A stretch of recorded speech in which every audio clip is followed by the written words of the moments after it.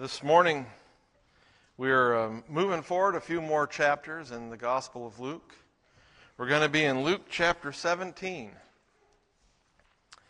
Just the early part of it, verses 1 through 10.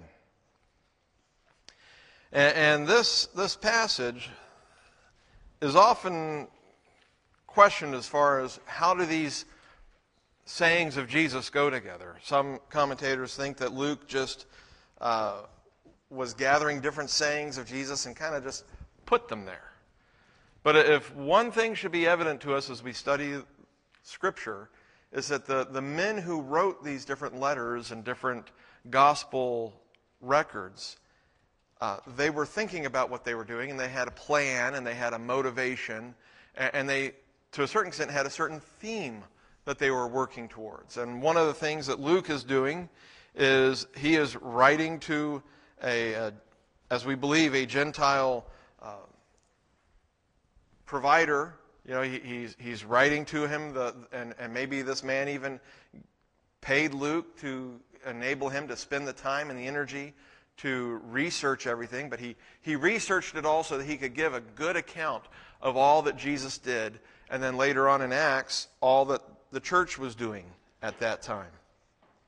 And as Luke is writing, he is focused on certain themes of prayer and Jesus' teachings to the disciples.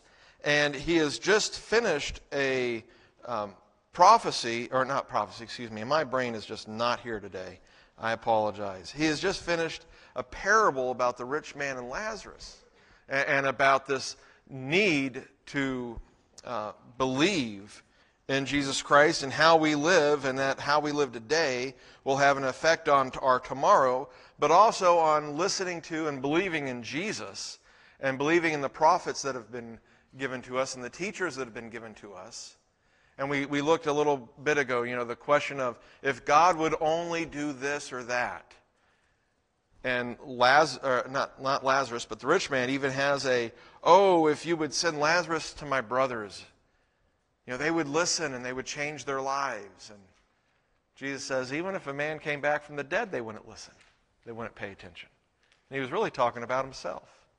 And it's from there that he then is telling his disciples about certain things. And I believe that these passages, these verses, 1 through 10, they do go together. They don't seem to, if you've read ahead, if you were reading after the e-letter this week and read ahead, you might wonder how they go together. We have verses 1 and 2 talking about stumbling blocks. We have verses 3 and 4 talking about forgiveness. Then the disciples ask Jesus for more faith, and he talks to them about faith. And then there's a little parable about a servant or a slave. And they seem just disjointed. But really, they're all focused on the same thing, and what we are looking at is this idea of faith to forgive. Because each one of them builds off the one before and unite together. And so let's take a look at how this passage works together to show us that. It begins in verse 1. Jesus said to his disciples, "It is inevitable that stumbling blocks come." It is inevitable that stumbling blocks come. Literally, the word for stumbling block is the idea of a trap or a snare. And when he says it is inevitable, it's a word that means it is impossible. Now that doesn't make quite sense, right? But here's the thing. He is literally saying, impossible it is for stumbling blocks not to come. It is impossible that there would not be stumbling blocks. We have interpreted that as it's inevitable. Jesus is saying, this thing, it's just impossible that there would not be. In our lives, it cannot be helped that there will be stumbling blocks. They're going to happen. But woe to him through whom they come. Woe to the person that would cause somebody else to stumble. Woe to the person who would be the source of the stumbling blocks. He says in verse 2, it would be better for him if a millstone were hung around his neck and he were thrown into the sea, than that he would cause one of these little ones to stumble. Now this passage is often, these verses are often looked at as a warning or even a rebuke of those who cause others to stumble. You know, a lot of times when Jesus is pronouncing woes, or the prophets in the Old Testament would pronounce woe, it was, woe, you're doomed. Woe, you are doomed. And so, similarly, that's what Jesus is saying. It's inevitable. The world is full of sin. We cannot escape. It is impossible to escape the stumbling blocks that are out there and in our lives. But woe to the person through whom those stumbling blocks come. Woe to the person who causes and brings those stumbling blocks. It would be better for them if you just had a millstone, which is a heavy stone, used for milling up grain. It would be better if you had one of those tied around your neck and you were cast into the sea, which means a quick death. It would be better if you just weren't there. It's not only a quick death, but a horrible way to die. But Jesus is saying it would be better for you to do that than that you would cause one of these little ones to stumble. That you would be the cause of putting a snare in the path of one of these people who is following Jesus. And we often take this as judgment, as harsh. But consider this. It's impossible to escape stumbling blocks. Each one of us at some point in our lives has probably caused somebody else to stumble. You might have had an idea of Scripture and an idea of interpretation on a passage, and you shared it with somebody. And you were well-meaning and you were doing the best you could, but then years later you look back on it and you think, that might not have been the best interpretation of that Scripture. And yet you have no idea what you did to somebody else by sharing it. And you weren't intentionally trying to hurt anybody. We often read this as if it was people who were, the wicked villain in a pantomime trying to thwart the good guys. But truly, the idea of a stumbling block is the idea that we're going about our lives and we're doing the best we can, and yet we cause somebody to stumble. Paul talks about this when he talks about watching out that we don't cause our brother to sin. By doing that thing which is perfectly fine and acceptable for us, that is not sin for us, but if a brother or sister who is weak in their faith sees it, they could stumble, they could sin. And Paul says, because of that, I won't do things just even though I have every right to do them, if I'm worried about my brother or my sister sinning. Stumbling blocks don't have to be somebody who is actively trying to trip you up.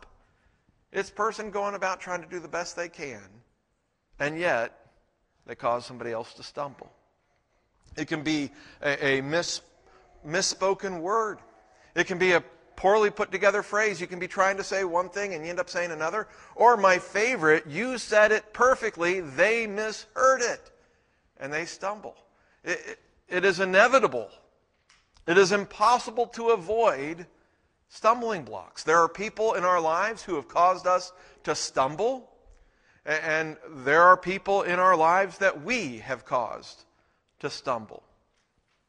So Jesus says it would be better for a millstone to be hung around your neck.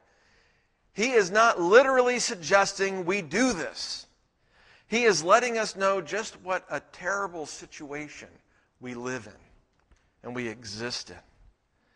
That we are doomed because of our sin and the sin we cause other people and the hurt we cause one another and the hurt others cause us. We are in a world of mess. And it's healthy and good for us to remember that's our lives. Even the best person, even the kindest, most generous, most Christ-honoring, loving person is going to cause other people to stumble in some way, no matter how hard they try not to.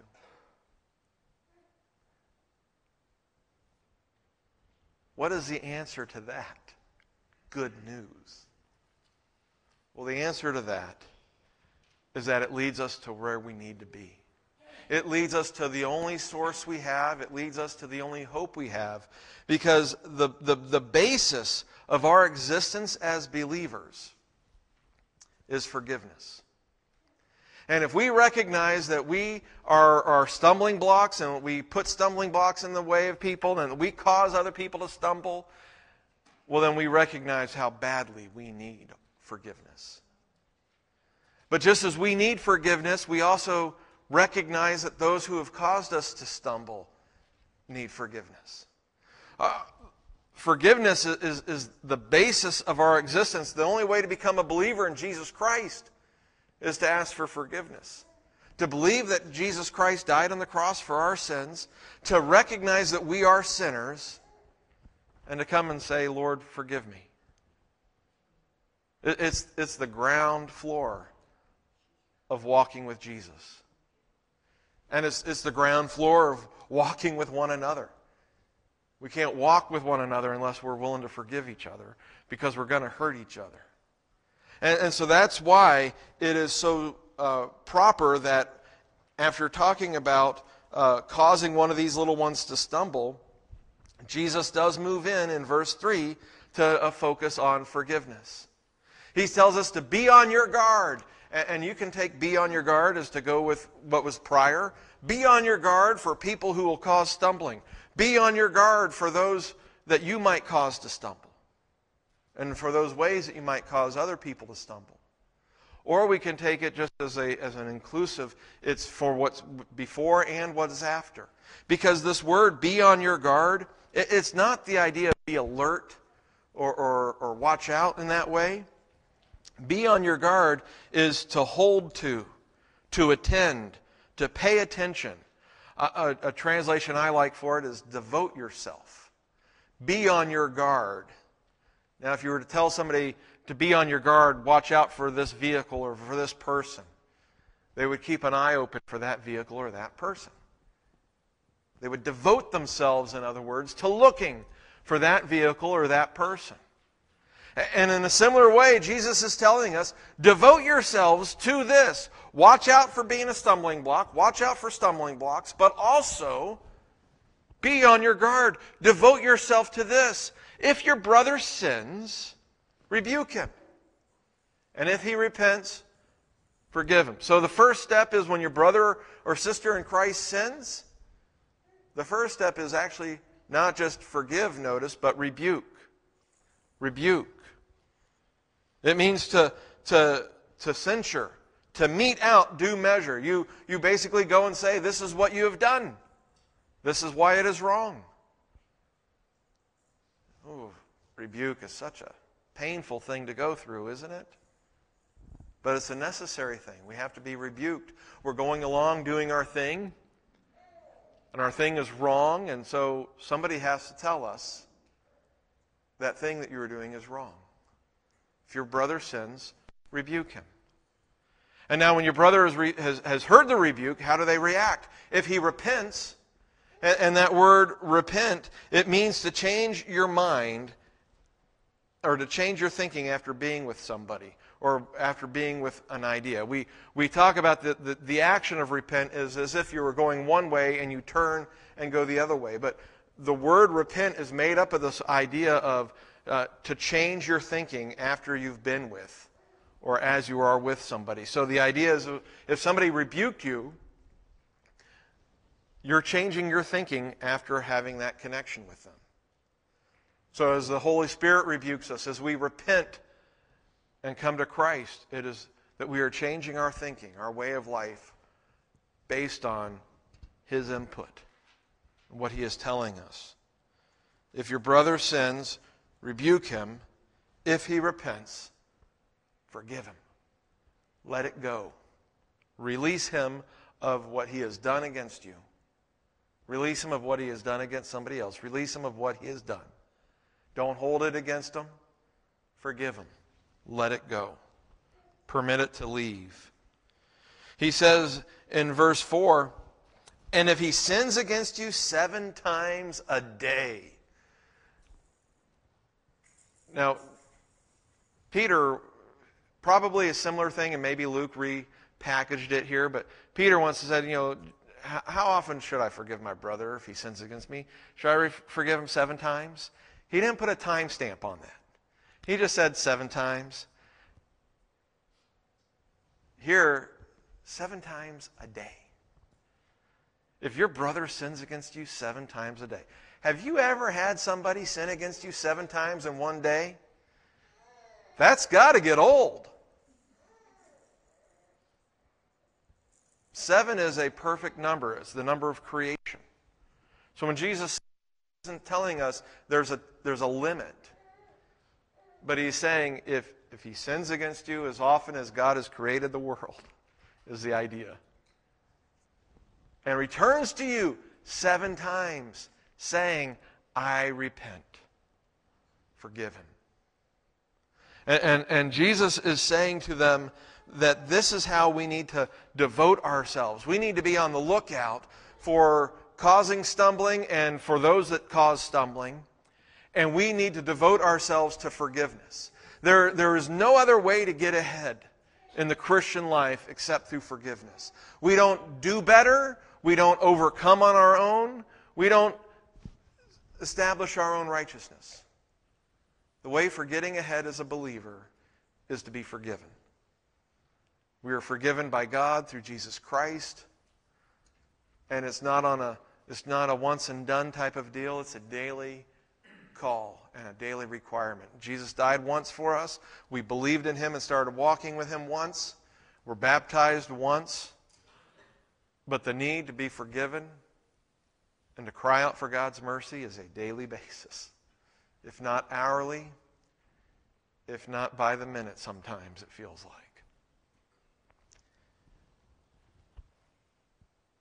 And Jesus puts no boundaries on it. If he sins against you 7 times a day and comes to you 7 times saying, I repent, forgive him.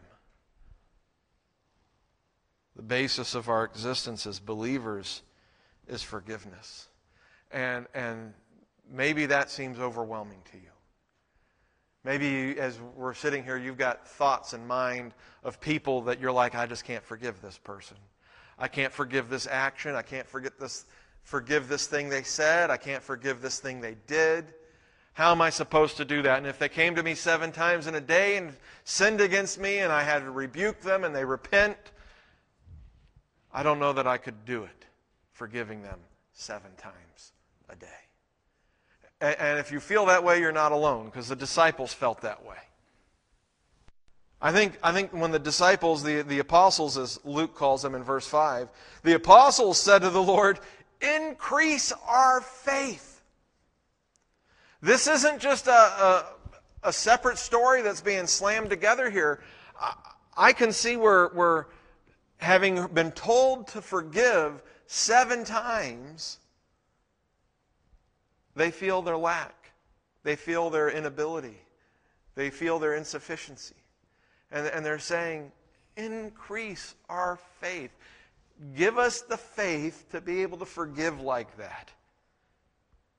Increase our ability to do what you are calling us to do. We don't have it within us ourselves. But Jesus' answer to them is, in essence, that it does not take great faith to live as Jesus commands. Jesus has commanded us to forgive, and it does not take great faith. You don't need Jesus to increase your faith to be able to forgive to that degree, is what Jesus says. Jesus tells them in verse 6, the Lord said, if you had faith like a mustard seed, you would say to this mulberry tree, be uprooted and be planted in the sea, and it would obey you. And it would obey you. Now, Jesus talks about a mustard seed 5 times in the Gospels.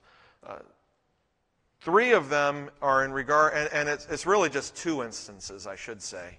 One is in regards to the kingdom of heaven, and he says the kingdom of heaven is like a mustard seed which a farmer planted, and it grew into a big tree, and all the birds of the air nested in it. And so he's talking about how the gospel and the kingdom of God starts out real small, but it grows real big. And that story is repeated 3 times, Matthew, Mark, and Luke.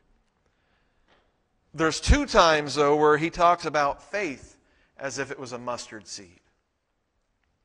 This time and in Matthew, they both record it. Now, Matthew's is the one we're all probably most familiar with because it's the time that Jesus said, if you had faith like a mustard seed, you would say to this mountain, be uprooted and cast into the sea, and it would happen. But in Luke, he doesn't use a mountain. He says it's the mulberry tree. And why he uses a tree and not a mountain in this point, we don't know. There's even debate on which kind of a tree is he really talking about. It's been translated mulberry, but are we even sure what he is talking about?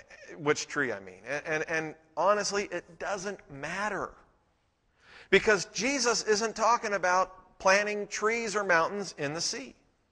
That's not his point. He isn't waiting for a church of people to rise up, praying for mountains to move and trees to be uprooted. He's not saying that. What he is saying is something so ridiculous in our minds to make a point. It is ridiculous in our minds to say to a tree, be uprooted and cast into the sea, and to watch that tree do it. And yet he is telling us if we had just a little bit of faith, just the faith the size of a grain of mustard, we would have that ability to command a tree, to command a mountain, to move, and it would obey us. His point is not moving trees. His point is talking about it doesn't take much faith. You don't need to increase your faith to forgive. It's not necessary. In fact, I wonder if when Jesus said this, he didn't have something like Micah 7:19 in mind. At the very end of the book of Micah, he says, he will again have compassion on us. He will tread our iniquities underfoot. Yes, you will cast all their sins into the depths of the sea. You will cast all their sins in the depths of the sea. And the idea there is that the sea is where you don't get it back. It's gone. It's buried. For us, we live in a time where we have submersibles that go down and look at the depths of the ocean, and we can see all sorts of strange creatures that live there. But for the people of Jesus' day, the sea was a mysterious place. You could only see so far. You could only swim so far. You could only lower your net so far. It was a place of death and chaos. You had no control. It's one thing to have to be on land. We have friction. We have the ability to stop. We have the ability to change directions. When you're out in a boat, it's a little bit different, isn't it? We have things like motors and sails, but when you're beholden to the wind and the currents, you can do all you want, and yet the current can still be working against you. You can want to go a certain direction and not be able to go that direction. You feel very much out of control. And under the control and under the whims of unseen conditions and powers. The sea was viewed as chaos for the Israelites. That's why in Psalm 46, when it talks about the waves bash against the mountains of Jerusalem, there was no way the Mediterranean Sea was getting that close, but it was talking about chaos and attacking armies. So when he says that all these sins will be cast into the sea, he's talking about getting rid of them, about destroying them. The abyss is a picture and is often depicted as the sea in Scripture. So those sins are going away. And that's what Jesus is saying to us when he talks about, say to this mulberry tree, get up and be cast in the sea. It will obey you. If you just have a little bit of faith. We can cast the sins of one another into the sea through forgiveness. We can say, this person has hurt me and I forgive them. And Jesus tells us elsewhere that where 2 or 3 of you are gathered in my name, I am there. Where 2 or 3 of you agree on a matter, if you agree on a matter, if you bind it here on earth, it will be bound in heaven. If you loose it here on earth, it will be loosed in heaven. He's saying, watch out for those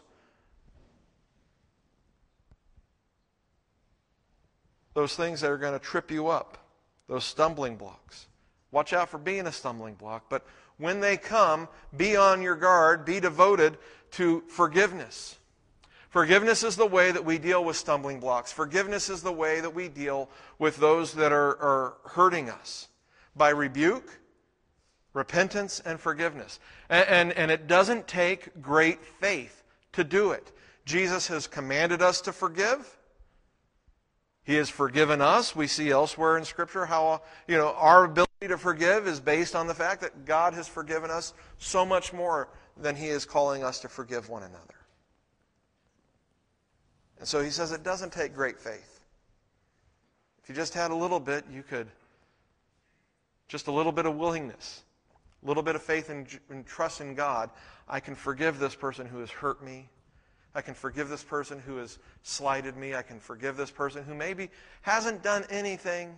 They just had an oversight. Or maybe they did something, and that wasn't against me, but it has hurt me because I've had to watch them go through it.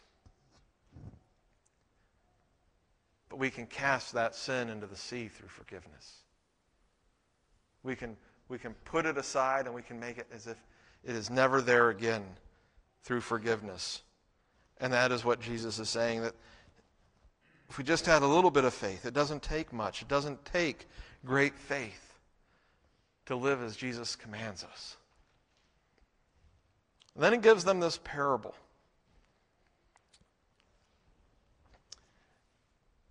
And in this parable, what we're going to see is that forgiveness is the unremarkable action of a Christian.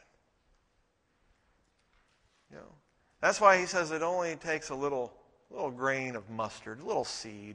You don't need to be great. You don't need to be a great theologian. You don't need to be a great person of prayer and of the Holy Spirit to forgive somebody. In fact, as far as Jesus is concerned, forgiveness is the unremarkable action of a Christian. It's ordinary. It's base. It's where we all begin. It's the foundation of our existence. As believers, we were forgiven. It is the common currency of Christianity, is forgiveness. And so he tells them this parable. He says in verse 7, which of you, having a slave plowing or tending sheep, will say to him when he has come in from the field, come immediately and sit down to eat. Now, none of His disciples had slaves. They weren't that wealthy.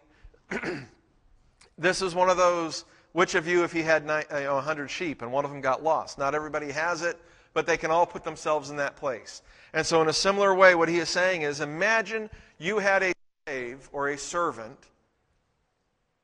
and they were out plowing or tending your sheep. Would you say to him when he comes in from the field, come immediately and sit down to eat? Would the master of the house make a meal for the slave? And the picture here is somebody of modest income who maybe could afford to have one servant. They've hired somebody, or somebody is indentured to them through slavery of the Old Testament time to work for them. And so they're they're working in the fields. Not everything, even in America when we had slavery, not everything was a massive plantation. The majority of people who owned slaves would have one, maybe two, and they would live in the same house even and eat off the same table. It wasn't unheard of. And that's the picture that Jesus is painting. Imagine a person had a slave that was working out in the field for them or tending their sheep, and when the day's work is done, that slave comes in. The master doesn't set up the table and say, sit down, take a load off, you've been working hard. But what happens instead? He says in verse 8, but will he not say to him, prepare something for me to eat, and properly clothe yourself, and serve me while I eat and drink? So the servant or the slave has been working outside. They come in. No, they don't get a break. They get to keep working. But now not only are they working outside, they're working domestically inside. They have to make the meal. Oh, they can't serve in the clothing they were working in all day. No, they got to get cleaned up. They got to put on another shirt so that they can serve the meal for their master while the master eats and drinks. And afterward, you may eat and drink, he says. So the servant who's been working all day outside comes in and serves the master, and then and only then is able to eat and drink for himself. And Jesus says, which one of you, if you had this set up, would you say, come in immediately, sit down and eat? Or would you say, hey, make me something, serve me, and then you can eat? And the answer, of course, is the second situation. So he says in verse 9, he does not thank the slave because he did the things which were commanded, does he? You don't thank him when he did what he was supposed to do. You don't. He didn't go out of his way. He did what was supposed to be done. The master doesn't thank him. Now, Jesus is not endorsing a way of living. He is talking about a way that the world works. He's saying, in the world, this is the way it works. If a person had a slave, they worked out in the field, they wouldn't say, come in, take a load off, I'll serve you. No, they would say, change your clothing, make me a meal, serve me, let me eat and drink, and then you can eat and drink. And they wouldn't even thank the servant for all their hard work, or their slave for all their hard work. Now, Jesus elsewhere talks about that he is one who has come not to be served, but to serve. So he's not endorsing, he is using it to illustrate. And Jesus then in verse 10 says, so you too. So he's going to apply it to our lives. When you do all the things which are commanded you, say, we are unworthy slaves. We have done only that which we ought to have done. In other words, when you have forgiven somebody 7 times a day because they have repented 7 times a day, don't think you've done anything special. Don't think that you're somehow more righteous than you were the day before. No, just consider yourself an unworthy slave. You've only done that which you ought to have done. Now that word unworthy, it's the idea of, unfortunately, it's actually a word that means useless.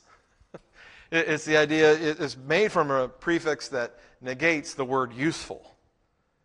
And so it's the idea of being basic. Like, I'm just doing the bare minimum.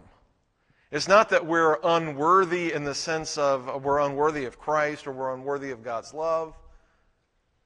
But that it's the idea of I haven't done anything special. I'm just a normal, regular slave. I am not a special slave. And we have done only that which we ought to have done. And that word ought is the word ophelo. And it was in our passage last week when Jesus talked about forgiveness. Forgive us our sins as we forgive those indebted to us. And it's the same word. And I think it's interesting that Jesus used that word in talking about forgiving us as we forgive those who have a debt that they're indebted to us. And he says, when we forgive one another, all we are doing is that thing which we were indebted to do anyway. That's what he means by that word ought to. It is that which we owe, that which we are bound to do. It's what we are indebted to do. And if you have a debt with the Lord because he has forgiven you your sins, then forgiving one another is just what we ought to do. It's just what we are, in fact, bound to do by Christ.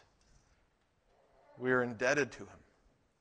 We're indebted to doing that thing. And so that's why he says that's the attitude of slave. I've just done what I'm supposed to do.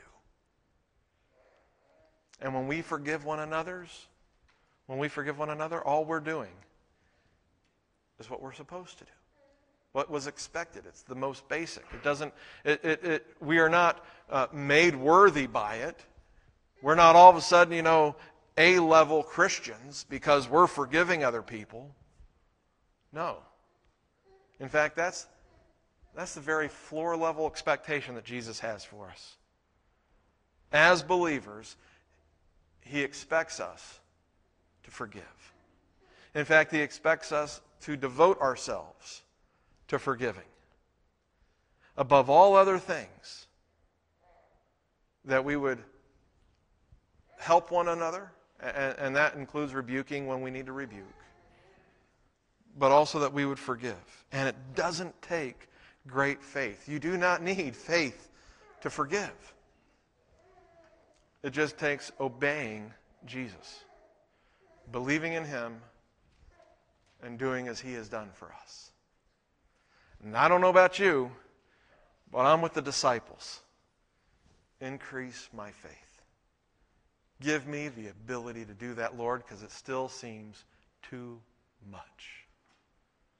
But it's not too much. It doesn't take faith. It just takes doing.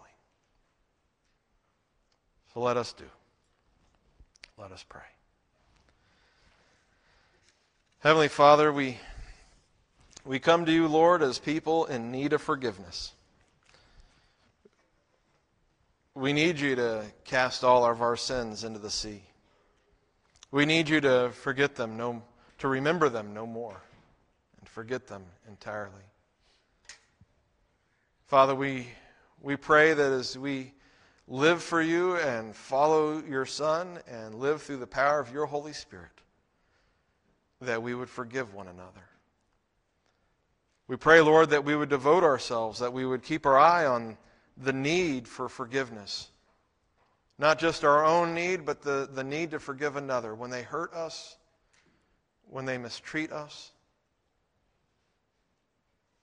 Lord, it can be small things. They tried to help and they didn't help us the way we wanted it to, and we get angry with them, and instead we need to forgive them.